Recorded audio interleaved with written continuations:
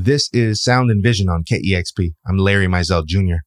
Seattle's martial law band is out with a new album. It was inspired by the Seattle protests following the death of George Floyd. It's called 12th and Pine. Black lives matter. Black lives matter. Black lives matter. Martial Law Band has been the de facto house band for the Seattle protests. They saw rubber bullets and flashbangs firsthand. They were there when Seattle police left the East Precinct when Capitol Hill occupied protest, or CHOP, took over the area around 12th and Pine. Martial Law Band were also there when a man named Dan Gregory tried to stop a car from plowing into CHOP and was shot by the driver. All of this influenced Martial Law Band's latest record. We really believe that 12th and Pine is something that all sides need to hear, no matter where you sit on this fence. It's really important that you use music as a tool for education and understanding other people's perspectives. And we believe that 12th and Pine represents our perspective from a front lines lens. That's frontman Marshall Hugh. I talked with him about the band's involvement in the Seattle protests. I first asked what led the band to 12th and Pine. Absolutely. Yes. It's a pretty amazing story, and I love telling it because it starts with Black innovation. I was sitting in bed after attending a couple protests and being in the crowd, yelling and chanting, and really just struggling to find my place and my voice within the movement. Like all of us were at that time, our heads were spinning, and I was watching Omari Salisbury's live stream. And at the time, he did have a media company set up, but he was on his personal Facebook, and his personal Facebook had something like 9,000 followers on it. And he had gotten pepper sprayed for like the third or fourth straight night.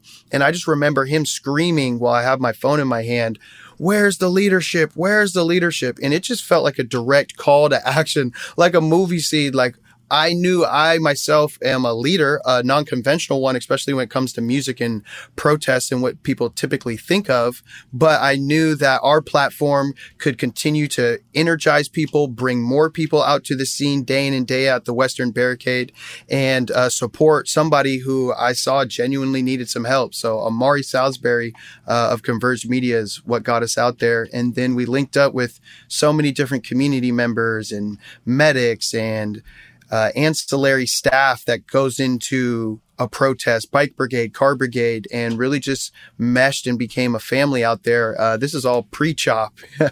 And then, a bunch of other stuff happened in between then and 12th and Pine.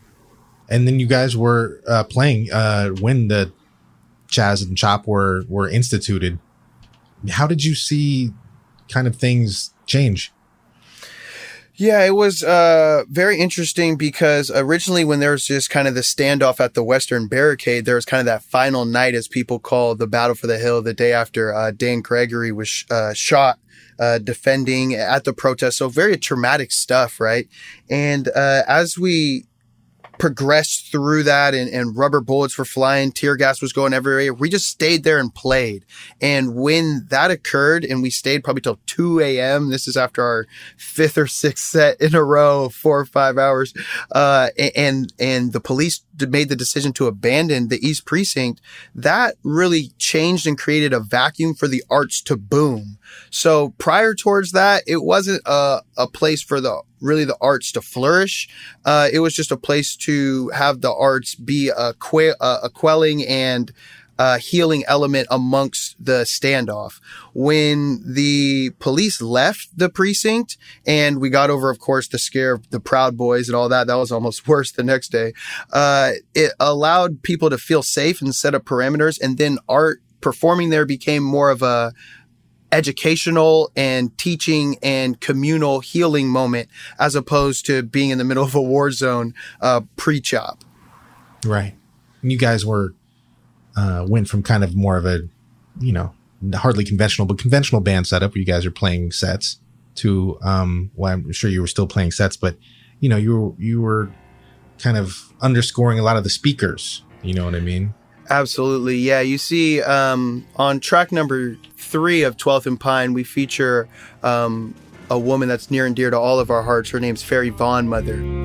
Why do we have to say that Black lives matter? Why is it even necessary to make a statement that any life matters? And she was someone who was actually out there with us on the street level pre and during CHOP, and would come onto our stage and the band would just play behind her for 15, 20 minutes at a time. We really pride ourselves on not repeating songs ever. And in a 4-hour set, you might think that errs on the side of hubris a bit, but we would find different ways to incorporate other people who may not have felt comfortable yelling on a bullhorn or in the midst of a contentious standoff, but could use our stage and our music to amplify their message. And so that's why we included Von Mother on the 12th and Pine album, because she was out there with us, speaking to the people and delivering her message. So how is it that in this society, we have to hold up signs and wear t-shirts and have protests and make songs and scream and cry and beg and declare that Black Lives Matter? Have you ever stopped to think why it's even necessary for us to say that? And that's 13%. It's a really powerful track. Played it a couple times on KEXP actually in the last week or so. Hey, thank you so much. Yeah, Absolutely. that one's big time. She actually, the reason it's called 13% is because that's the percentage of Black people in America. And she wanted to create a movement that would represent something that everybody, no matter their color or creed or identification, they could represent it proudly and not feel, ostracized or like awkward for wearing it. Sometimes it's tough for people to wear a fist or something of that nature. So we just wanted to highlight her and give her that space to say what was on her soul. And she came in and just one take jaked it and really just set the tone, especially following the Black Lives Matter anthem that kind of gets people in a hype mood. Like, wow, this is serious, but it's fun. And then Von Mother kind of slaps people back to reality and says, why is it even necessary for us to make songs like Black Lives Matter? Right. I was struck thinking about this conversation today, how, I've been around Seattle music for a while, and you'll get, different bands and artists that are, pose as, bad boys, this and that. But like, you guys were really put yourself in the line of fire. And I mean, you still are. I know you're still outperforming during the protests that are happening right now. And Seattle police haven't let up. How do you guys get on the same page and keep such purpose, when you were talking about, playing in the midst of flashbangs and rubber bullets to a situation where, there's Proud Boys walking around strapped?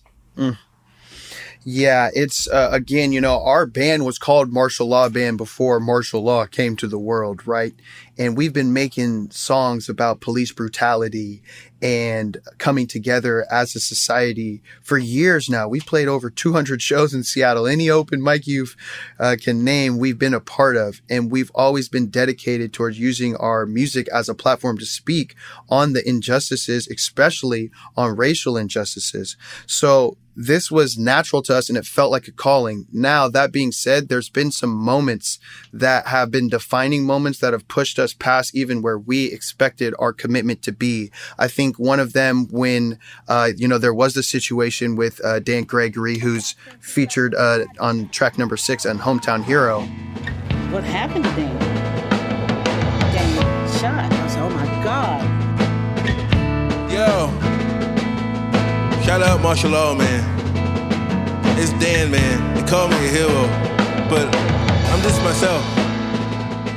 I saw my band members, Marty, Mercy Lewis on the keys, Big Pink on the bass, Shred God on the guitar, jump off of the stage, and these are all white men, jump off the stage and put their hands up and hold the line against the police, putting their body at harm. So when I see somebody that doesn't look like me willing to fight for me, that has shown that they're superheroes in my eyes now. So when we got to the point where there was the battle for the hill and rubber bullets were shooting by, I knew that they were already willing to pay whatever price it would take to support what we had going on. So when that situation occurred, it was a no-brainer. Okay, we're going to stand with each other. When the Proud Boys came, somebody came to us and said, hey, you guys should get off the corner here because you could be safer inside. And my father was out there, and I looked at my father and I said, they want us to move. And he said, man, what are you out here for?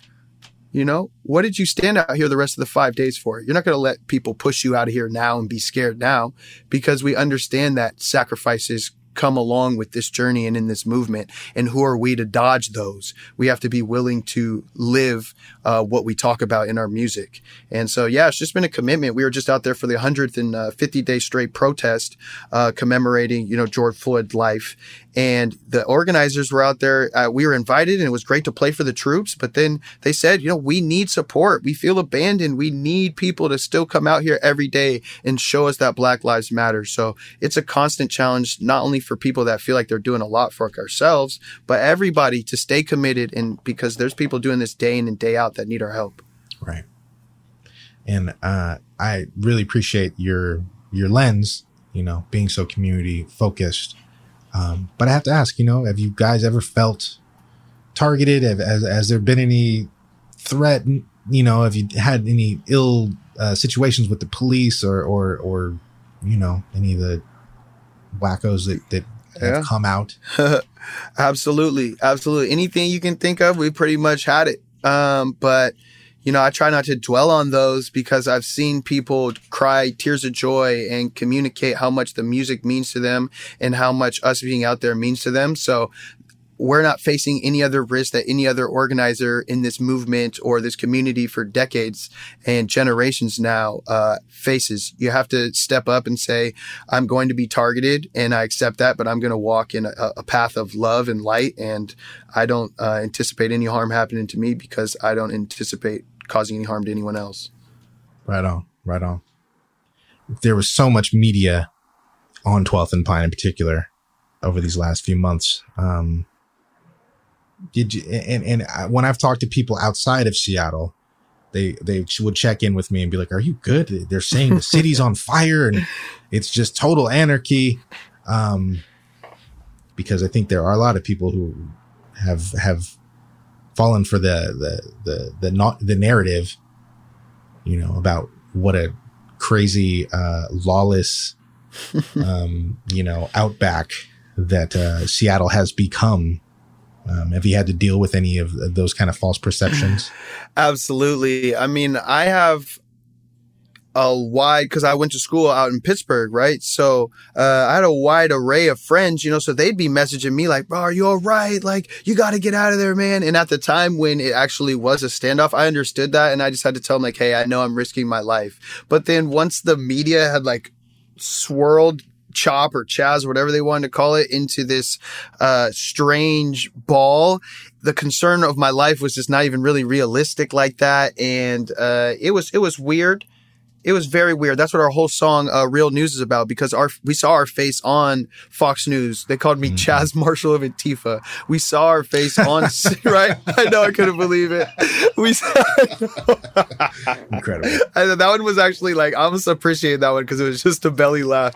But and then, CNN, they depicted a real story, but it was also, it was clickbait in a lot of ways. And so that's what we say in our first track, Real News, and we call it REEL News, and I say, chop, chop, your edits turn my city into Gotham, sensationalize our problems. Now I'm in the mirror like, what happened? Still, it's lights, camera, action, no backtracking. Cause I don't need CNN or Fox News. Nah, no, I need truth. So what I tell them? No, I don't need CNN or Fox News. Nah, no, I need truth. That's all I need. That's all no, I don't need CNN or Fox News. Nah, me, I need proof. And these are real life situations that we experienced, and we saw the media twist and warp stories that we actually know what was going on because we saw it, and use our face and our message for their own purposes and not just tell the truth that would actually have united people. Right on. Real words. So just to wrap up, what do you think people that are here in your town can do, or what do you see that needs to happen in terms of support that can move the needle, on this? Absolutely. I think what people need to do, and what 12th and Pine represents, if nothing else, is that this isn't just an album. This is an experience. This is something we live. This is a documentary. This is a graphic novel. This is us digging deep in our passions and pushing ourselves in our passion and lending our talents to the movement to amplify the message in a lane that we feel comfortable in, because you have to remain strong in adversity. And if you don't feel comfortable in your lane and you don't feel passionate in your lane, you're going to waver. And then you have to have a great team in a unit behind you. And when you have those things and you lend those to the movement, you're not going to experience burnout, and people are going to stay in their lane, and they're actually going to do more good and not step all over other people who are experts in politics. I can't pretend to be Nikita Oliver.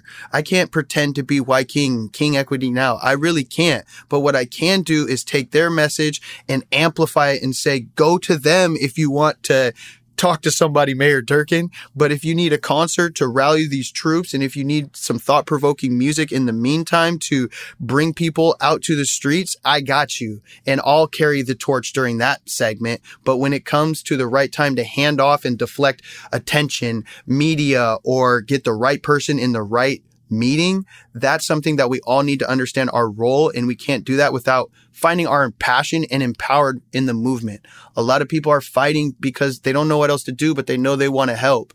You got to do the things you're good at already, because that way you're going to consistently do them. If you just show up for, the first 20 days as the everyday march and the nightly march and the direct action march communicated on the 150-day march, then you're going to burn out, and then you've abandoned those people. You have to do something that's not going to have you just come for a quick bit and dip out. This is for life, and we got to make a change now, because this could really be the movement of all movements.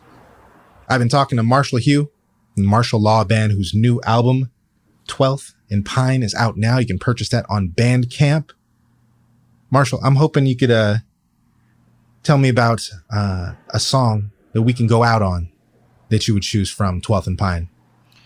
Yeah, it's hard to choose because all of them kind of feel like my babies still. But if I had to pick one that really encapsulates the moment right now, is just a reminder. We have to chant it. We have to write it on signs. We have to make songs. And that's Black Lives Matter. This is actually a song that we made up on the streets of Seattle playing during the protests. And it's just grown into this genre blending. It has J-Mo the Bird. It has Alex Dugdale on clarinet.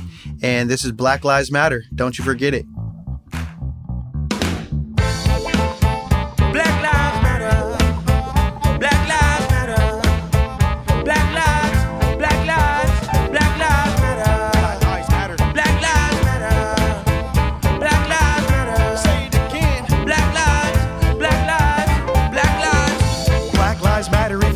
Somebody go tell police chief.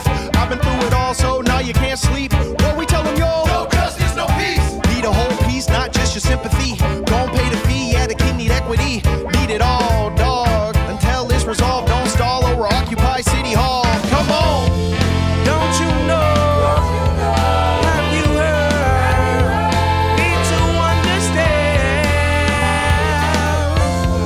Don't you know? Can't you see?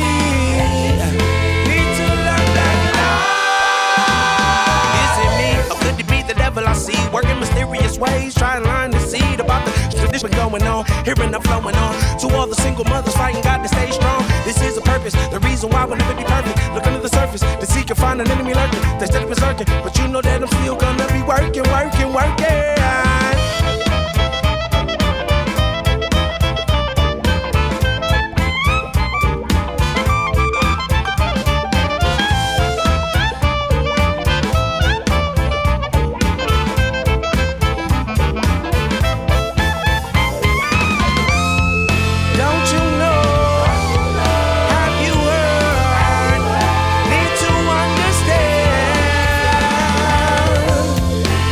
you know?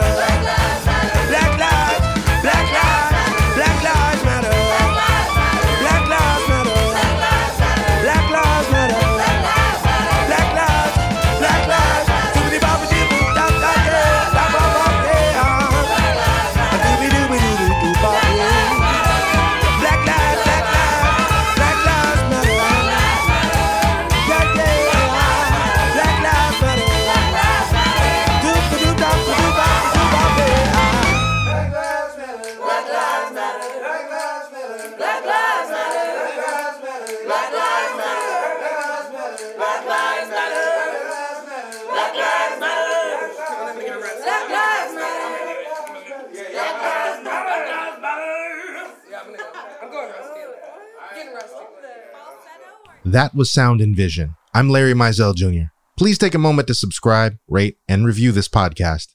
And if you have the means, please consider giving a one-time $20 donation to support this podcast at kexp.org/sound. Thanks for listening.